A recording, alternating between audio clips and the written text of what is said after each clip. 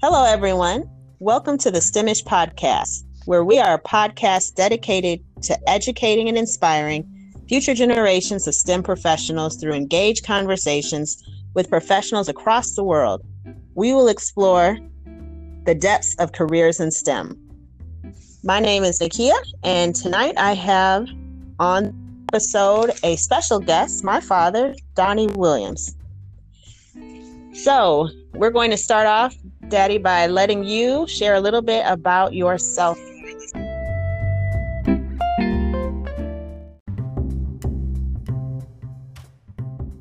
Good evening. I'm glad to be able to have this opportunity to share some experiences with you guys. As Nikki said, my name is Donnie Williams. I am a mechanical engineer by education and have had a long, enjoyable life. And I guess I can do a summation overview of that. I came from a background where money was not plentiful in my family, but pride was. I come from a broken home where my mother had separated, but my father stayed in our lives, thus installing the stubbornness and the willingness never to give up in whatever occupation or whatever endeavor that we chose. And that in itself led me to want to strive higher, not only in education, but in life itself. I learned at an early age that hard work paid off. When I was in high school, I worked at a sorority house on the LSU campus in Baton Rouge, Louisiana, in the 10th, 11th, and 12th grade. I was earning my money while also playing in the band, playing baseball, participating in the drama clubs. That degree of that want to be successful was always there.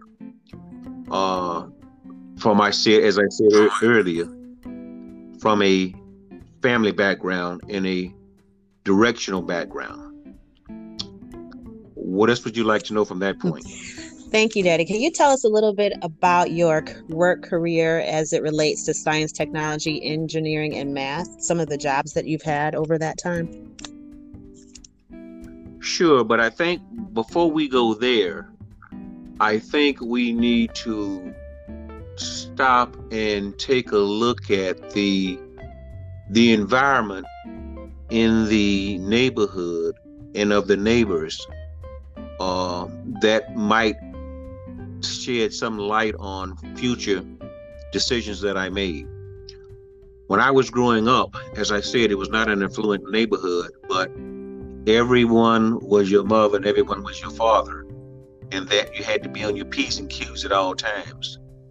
And it was expected that even though there were bad people in the neighborhood, that was almost an unwritten rule that certain people you just did not mess with or you did not associate with if you wanted to get ahead. And likewise, all of the adults in the neighborhood knew who they were and made sure that they stayed away from the kids who was not going down that route.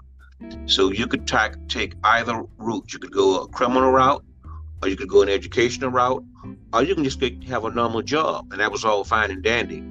But there were some unwritten rules in the neighborhood that I would say the people who were going the wrong route, from my opinion, did not cross, and we all respected each other. With that in mind, as I said earlier, when I was trying to decide what I was going to do and going to college, I was lucky enough to have the foresight. As my father told me a long time ago, he was a part-time farmer when I would go to the country to visit him, and he would be out there tending his garden, and we'd be in the garden with a hoe and a rake making long rows, 50 yards long, that he called the garden. And he told me a long time ago, he said, "Boy, you aren't cut out for farm work and working in the field. You better get an education." And that early on let me know I was not cut out to be a farmer. That being said, when I was in high school, I had instructors and teachers who took an interest in sort of steering me toward more of the sciences because I was rather good in the sciences. And being rather good in the sciences, I was not very good, more or less, in the written end of it, in the spelling end of it. And I found out later that most technical people were not. But in any event, in high school, they encouraged me to take the physics and the maths, the advanced algebras and things of that nature to get me ready for college. And the one regret I had about high school was that I wanted to take typing, and they would not let me take typing because they said, hey, you'll have someone else typing for you. Don't worry about that. And as my career developed along, the one thing that I regretted the most was not really learning how to type properly. Mm-hmm. In any event, once entering college, believe it or not, I wanted to be an architect. And an architect, I would walk by the senior architectural majors' little loft, they would call it. They'd have all their little beds and everything up there, and it was neat. I thought that was fun. But after becoming a freshman, that second semester, I did a little research and found out that it was mechanical engineers who was making all the money and getting the most offers. So I decided to switch my major because I was always interested in mechanical anyway. But that first, before I even became a freshman, I entered a program with Atomic Energy Commission out of Oak Ridge, Tennessee, where they brought about 5 guys from historically black colleges up there to do summer internships. And to show you what an experience it was, having never been to a college classroom and walking to that type of an environment, I had to have a security clearance. And the FBI came to my high school, interviewed my teachers, interviewed my wife now, Venus. I didn't even know they were on campus to see what type of a person I was.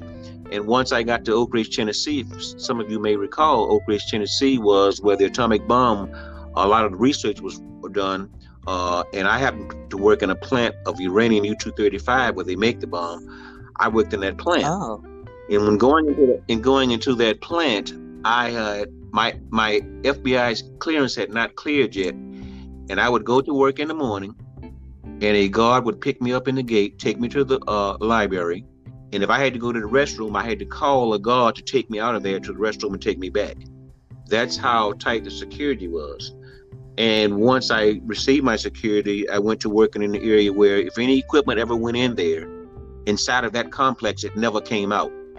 It was that type secret. So I learned early on to keep secrets and to kind of start to broaden my view in what the job market might have available. And on that particular job, it was more computer engineering type work.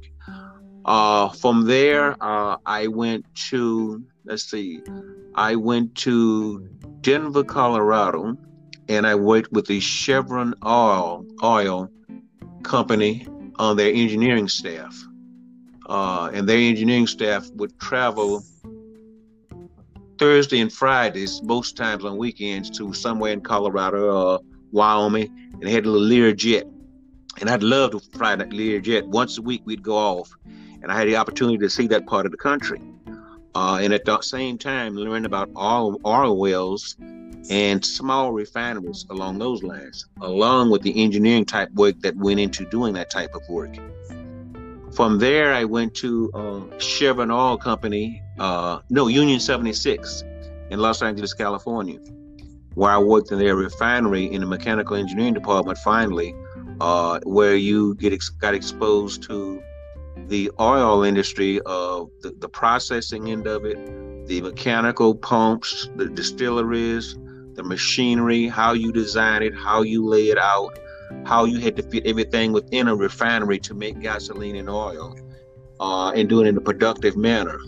They had an engineering staff, they had a field staff, and I was with the engineering staff there. That also enabled me to travel the country, and that now I had been to Tennessee at Oak Ridge. I had been to Los Angeles, California, with Union 76, and I'd been to Chevron Oil in Denver. So with those 3 jobs, allowed me to travel across the country. So when I finally ended my engineering, graduated, but let me go back a little bit before I do that. You need to know something about the time I spent actually in engineering school.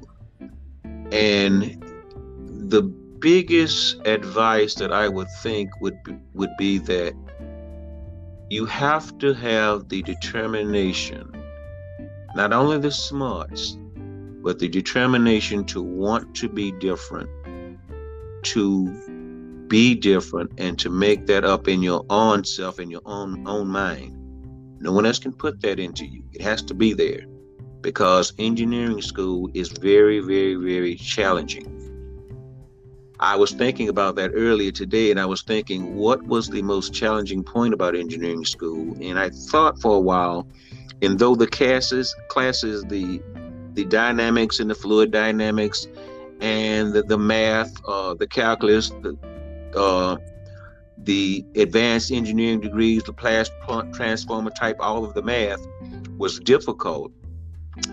I thought for a while, and I said, you expect that when you go to engineering school. After thinking about it, I thought one of the hardest classes that I had when I was in school was not really in the engineering curriculum, but it was in the physics department. And it was particularly a class called Philosophy of Science. And that class was primarily made up of engineering majors and physics majors. And in the engineering side of school, they would teach us to be exact. You can solve a problem, they will give you a problem, you would solve the problem with math or physics, you would come to the correct answer. And they drilled us in that. In this philosophy of science class, it was a little different.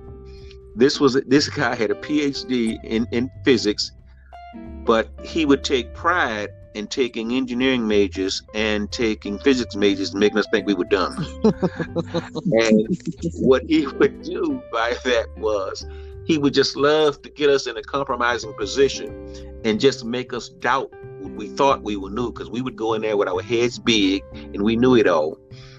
And I never forget today in one class we were having, he said, he went up on the board and he put 1 + 1. And he drew the line under it, and he said, one of you geniuses go up there and solve that problem. And we knew when he did that, it was a trap. And we sat there for a while, and no one wanted to go up to the board. So finally, someone got enough courage to walk up to the board and put 1 + 1 is 2. And the fun started. And it started that he said, prove it. And when you tell engineers to prove something, we normally could prove it with math. But we kept putting 2, and he kept asking us, how do you know it's 2? And we kept saying, Dr. White, because 1 and 1 is 2. He said, prove it. And we'd write 2, and he'd ask again, how do you know it's 2? And finally he said, wait a minute. He said, how do you know 1 is 1? And after going round and round and round with that man, we finally got to the point was, he said, okay, you geniuses, you can't prove 1 and 1 is 2. So tell me, what are you sitting in? And we said, we're sitting in a chair. He said, how do you know? And we said, everyone knows it's a chair. So we went around that. About 3/4 way through the classroom, he finally had beat us up enough. And he finally said, what you science-made people don't understand is you have to have a common belief in something before you can go anywhere else. You have to believe that 1 is 1 before you can go to 1 is 2. 1 + 1 is 2. Because you can't prove 1 + 1 is 2 if you can't prove 1 is 1. So you have to believe something. If you're sitting in a chair, you have to believe you're sitting in a chair because someone told you that was a chair and that was your basic belief. So that course, to me, kind of opened my eyes in engineering school. I'll skip some time now. When I graduated, one second. I want to see if you mentioned teachers and their impact on the formation of your career very often. And I think that's something we've had some teachers on the podcast. We've had principals on the podcast. I wanted to highlight the teachers saw something in your personality. They saw something in your character. And because you were present, that's why they gave you the opportunities that they gave you, right? Without a doubt. I think what the teachers observed was the ability to not give up. and the ability to want to strive to keep improving, and that hunger for knowledge, I think they recognized and encouraged. And by encouraging me, it enabled me to utilize what I already had inside of me to go even farther. And that resonates so much because in this day and age, we have such a huge problem with attendance at school. And do you really have to go every day or do you not? And the answer still may be, no, you can miss a day here or there at school.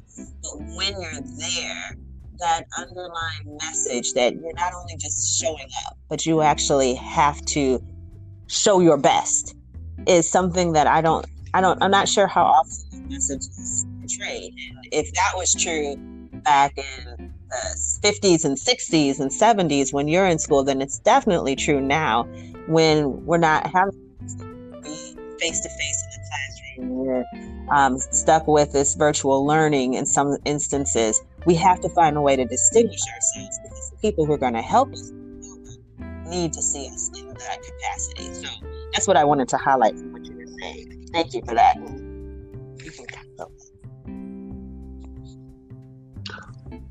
Okay, the one thing that you were saying there is with the virtual schooling that's going on today, as a student, I would venture to say you have to identify what type of a student are you. Some of us learn from different ways, and if you know you need to have face-to-face contact with someone, maybe that's the way you learn. If you can do it off from a virtual standpoint, that's fine too. But you need to know your strengths and weaknesses in your learning ability to take it from there. Yes.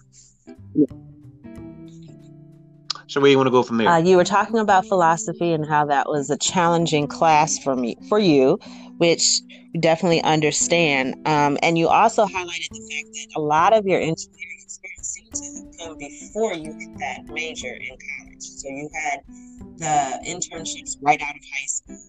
You were seeking those out. And I think oftentimes we're in college and our head is in college. We're not thinking about these other opportunities. And then when it comes to entering the workforce, we don't have the experience. So how did you find out about these opportunities?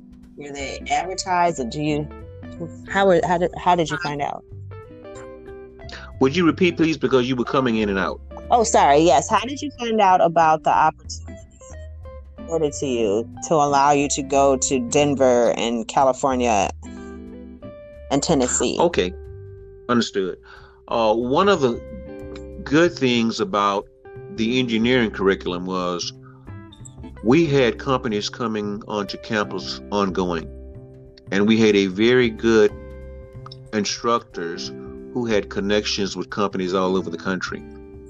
And when they would come to campus, they would hold little social functions in the evening sometimes that we would allow to attend. And it started to introduce us to the business side of the world of engineering and meeting true engineers and starting to discuss with them what true engineering was all about.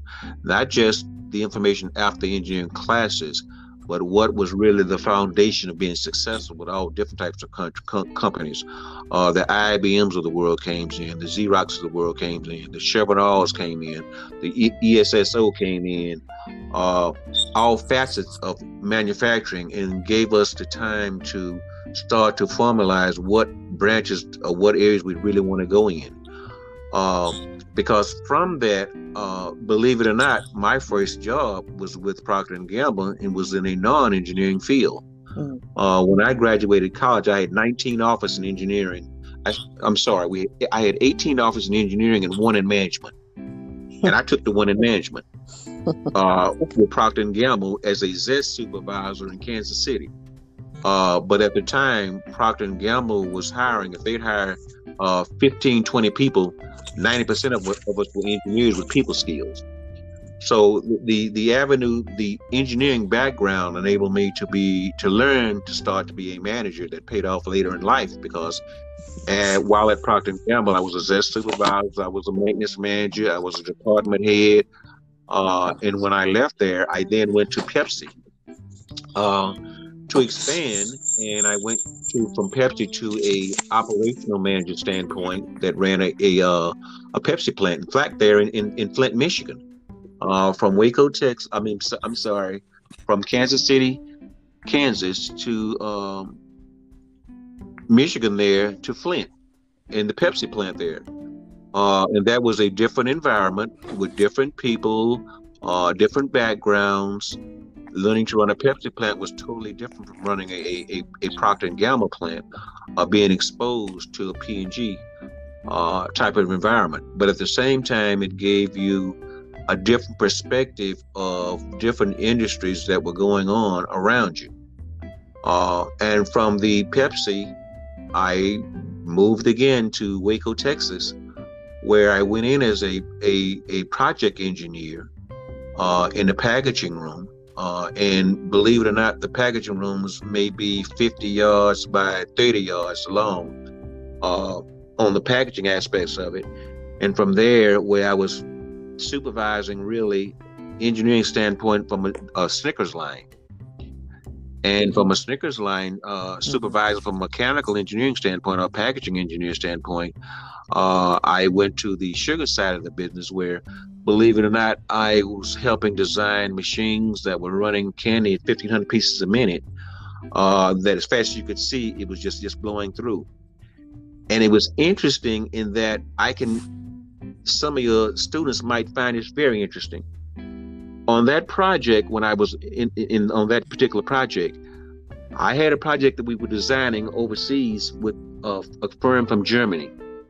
And I took, I think it was 9 associates with me to learn the equipment that we were working on over there and getting ready to buy. We were semi-designing it with them. And when we walked in the first day, we were sitting down and I was introducing my associates that I'd taken over there with me. And they were hourly folks. And I introduced my electrician to one of the guys who had designed the electronics on this piece of equipment that was running 1,500 pieces a minute. And he was a PhD electrical engineer, German, smart guy. And he would not speak to my hourly associate, who was an hourly, but he was an electrician, but he was sharp. He would not speak to him. He would speak to me. And I noticed this about 15 to 20 minutes that he was talking to me. So I finally said, okay, let me explain something to you. My background is mechanical engineering. He may not have a electrical engineering degree, but he can communicate very well. And finally, the PhD from Germany started talking to him. And by the third day, he didn't speak to me anymore. He was talking to the hourly associate. In fact, when we brought the equipment back to Waco, that hourly associate took that complete program that was on that machine, redid it in our language, and the PhD started borrowing his equipment. That shows you the power of don't let an education label stop you from doing anything. If you want to do it, you can do it. In any event, you want me to keep moving on? No, that's amazing, because I know another aspect that we are dealing with within the STEM professions is being the only one or the only voice. And sometimes we find ourselves in a position where we have to advocate for others. So your story really highlights the fact that you took that opportunity to advocate for someone else who didn't have the same educational background as you. And that's important because this is a STEMish podcast. So we don't want to create differences because some people chose to go in a particular field and maybe someone didn't. Everybody on the team is important. So that is a great message for our listeners, as you suggested. Thank you for that. You know, you mentioned a part there of advocating for someone else. It's very important to know that as I was working my way up the corporate ladder and I was going the engineering route, but I at some point switched to the management side of the business. And I found out that the real decisions in the workforce may not be made where most of us think they are. By that, I had a boss tell me one time, in fact, I was in Kansas City at P&G then, he said, Donnie, you get your raises from 9 to 5, and you get your promotions from 5 to 10. Listen to that again. You get your raises from 9 to 5. You get your promotions from 5 to 10. And I told him, well, I guess I won't be getting many promotions. And he said, I understand what you're saying. I understand where you're coming from. But I wanted to tell you the way the real world operates. And as I climbed the corporate ladder, and I finally got up to a point where I was operation manager at Uncle Ben's and also at Albany. When I was in the room making the decisions, I found out what he said was very, very true. Because if you don't get an opportunity to meet with the people that make the decisions, when it comes time to making the decisions, you will be left on the outside. And that's a decision that we have as individuals have to make. But it has to be a knowing decision that if you make that decision, you have to be willing to live with the results. And when you are supervising 6 or 7 managers who are supervising 600 or 700 people, you have to be in a position to be able to let go of that control that got you to the place that you were at, by being self-sufficient, by being dedicated, by being that dog in you to be successful. When you get to that level to be successful, you have to relinquish some of that to other people to be able to let them grow and succeed. That's interesting. So knowing your limits and knowing when to sign off and have someone else. Okay. So as I would see it, as members of a team, you want to make sure everyone has a talent, so having an opportunity to focus on those talents. Sounds like what would be going on in those particular cases. I think that's a very good point, and I think that was a philosophy that I always use, is that in order to be successful, you have to develop successful people, so that you can let go and let them be successful. That has always served me well. So it sounds like you've obviously had a lot going on throughout the whole career. And I think that a lot of engineering, and they say, oh, well, engineers work in the Midwest because that's what they tend to do. But we were living in the Midwest. You were working with Procter & Gamble, a pharmaceutical company, and Pepsi Cola, and then moved to work with Mars, and then Mississippi to work with Uncle Ben's Rice in Georgia. So different careers that are linked with engineering, and you just have to be in the right place. You have to be on the right management track, I guess, or not even management, just career track, in order to intersect with those. So then a question that I have is, growing up, I always heard you say you were going on recruitment events and you'd go to different colleges. And tell me a little bit more of what you were looking for, someone who was up same opportunities that you did when you went to those recruitment fairs. That's very interesting, because depending upon what the needs of the business were, you differentiated between what type of a student you really were looking for to bring on board. By that I meant, if you were strictly doing engineering with other engineers, I would look for an A-, B+ student to work with other engineers if they were in the technical end of the business. Mm-hmm. If they were going to be in the operational end of the business, I would still be looking for engineers, but I would be looking for the B to C- student, because they typically had more people skills. And particularly if they had a family, if they had been married for some reason, married and had kids and had a C+ or B average, that told me that if they put their mind to it, they could have easily been an A student. Mm-hmm. That also would tell me that when times got tough, they would not walk away and quit. In fact, I'll tell you an interesting story. I learned this. I was interviewing with IBM when I was coming out of college, and I'd been in an interview with this gentleman for about 45 minutes, and he looked me dead in my face and said, "You're not good enough to work for IBM." And I looked back at him and said, "You know what? We wasted both of my time because IBM is not good enough for me to work for." That was on an interview.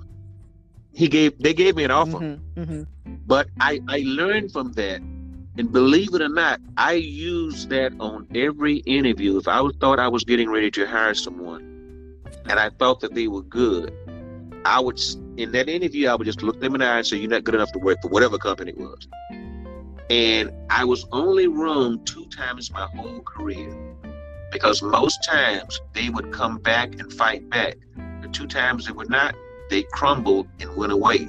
That told me that when times got tight, when the job got hard, they did not have what was necessary to stand there and fight. That was a very important lesson that I learned early on, and it served me very well throughout my career. So having the interviewer say that you weren't good enough to work for the company, I seeded something within you to respond and then to understand your value and worth. Yes, but what he was really doing was trying to find out what my true background and my true backbone was. That's really what he was doing. And that's the reason that I used it. Strictly said, you can look at a resume and look at where a person has done good, bad, or indifferent. In fact, I would have a question. Thinking about this, you bring up some other thoughts in my mind. I would have a question that I would ask on an interview. I would say, "Take me back to junior high school and tell me everything that you've done." And they would look at me, because it would be an engineering interview or management interview, and they would look at me like, "What does that have to do with anything?"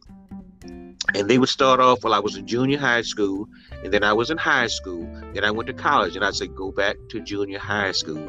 Tell me what you did in junior high school." And really what I was looking for was, if it was in junior high school, I cut grass, I babysit. I wanted to know, were they starting to develop a inner strength in junior high school?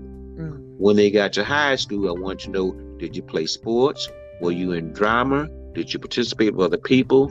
I can look at the grades. You can tell me the grades, but I want to know how well you interacted with other people, because once you get in the industry, in the professional industry, that is going to be your key to success, unless you totally stay on the technical side. And in today's world, that won't get you by. You have to be able to deal with people. So that was a learning experience. And that was a question that I would love to just pop people with, to see their reactions. And the ones who would come through could really come through. And I guess the bigger answer would be, particularly in engineering school, at some point you can find the answer. You will not get through engineering school without being able to find the answer. The question then becomes, what do you do with the answer once that you have it? Can you communicate that with others? Because if you can't, having the right answer does you no good. So there we have it. Since we have a variety of different listeners with a variety of different ages, the junior high school students have to get busy, huh? I'd say so. But definitely want to get busy and start, because you never know when that question will pop up. So that's great. I would be remiss if we ended this interview without talking a little bit about the struggle of being a Black male in engineering. Right now, some startling statistics with technology engineering. The numbers aren't great. In my profession, the numbers actually looked about the same as when potential.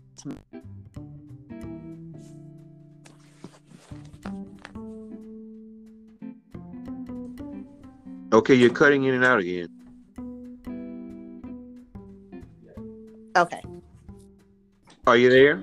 Yes, I am here. I'm here. The phone disconnected. So my question Okay. was, yes, I just reconnected. I'm going now. No, he's here. I'm on the phone right now, finishing the interview. He's still on the link. Okay. So I wanted to, let me start over there. I wanted to talk about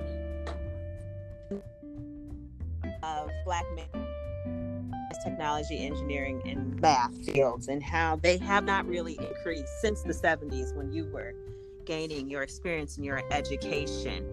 What are some words of wisdom or advice that you would have for others who are entering these fields, and for the most part they will still be the only one who looks like them in the room, or there won't be very many more?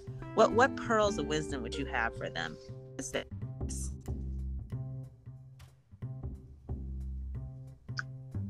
I guess after thinking about your question, it would be when I talked earlier about inner strength, when I talked earlier about having a goal, when I talked earlier about setting your sights high and making an observation of what and who are around you, and do you want to go that route or not go that route?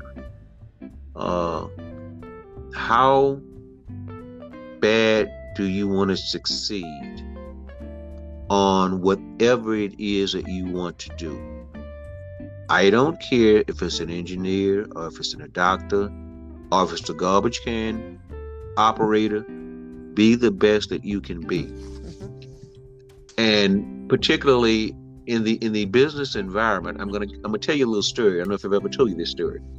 When I was at the Chevron Oil in the engineering staff, there was one engineer that was down the hall from me from the day I got there for about a month, never spoke to me. And he would walk by my office every day and look in at me and keep walking. And so I asked my supervisor, I say, what's up with Rick? I think that was his name. He said, don't worry about him. He's not going to bother you. I said, okay. So after about a month, Rick finally walked in my office and said, do you mind if we talk? I said, sure. I said, what's the topic? He said, he was from Nebraska, one of those small towns in Nebraska, and he went to school up there. He said, I've never been around a black person in my life.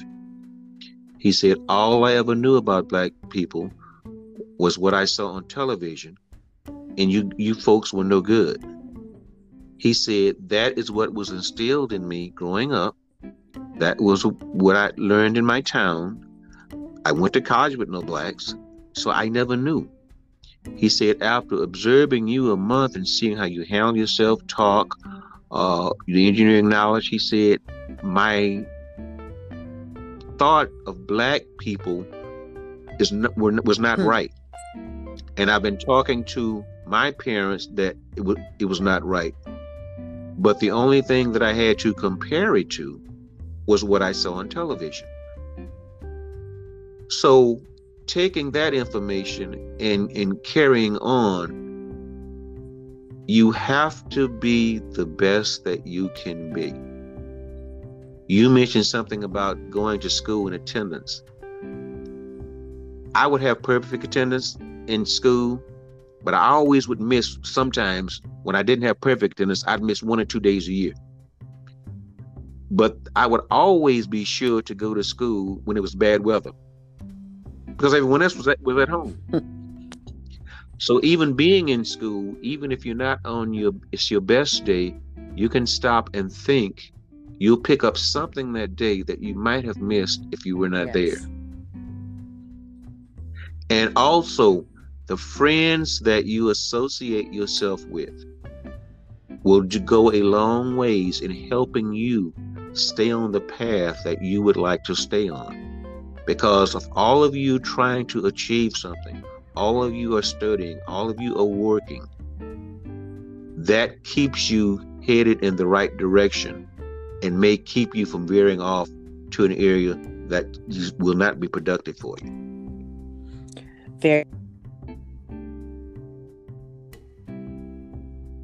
This interview by asking you one final question. someone that started a career, retired from the career, you would definitely have the answer for it. What does success look like?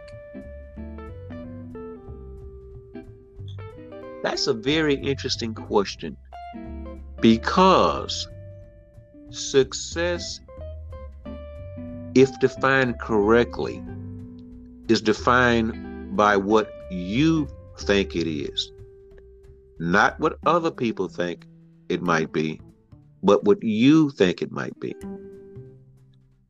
I give you an example. Some people say success might be a millionaire. But I would counter, what good is being a millionaire without good health? Mm-hmm. I would define success of being more of having a family nucleus around yourself, wife, kids that can depend upon each other, that has a work ethic to succeed, that trust each other, that yes, monetary needs are met, but once you get to a certain level of monetary needs, if you can buy basically what you want when you want to do it and go where you want to go, the basic needs from a monetary standpoint has been satisfied. You can keep adding to that, but your basic needs are satisfied. Then what else gives you comfort? I guess the biggest idea I would say would be success for me at this point is I can do what I want to do, when I want to do it, and where I want to do it. And people will ask me, well, you retired now, you can do this, do that. And I tell them now my time is more valuable, because before someone else was paying for my time. Now my time belongs to me, and I can do anything I want to do or not do with that time. Therefore, that's what I define success as in the end. There you have it. Well, thank you very much for agreeing to be on our podcast, sharing words of wisdom, and agreeing to spend your with our listeners. We really appreciate having you on here. Have a great evening. All right, love you, baby. Bye-bye. Bye-bye.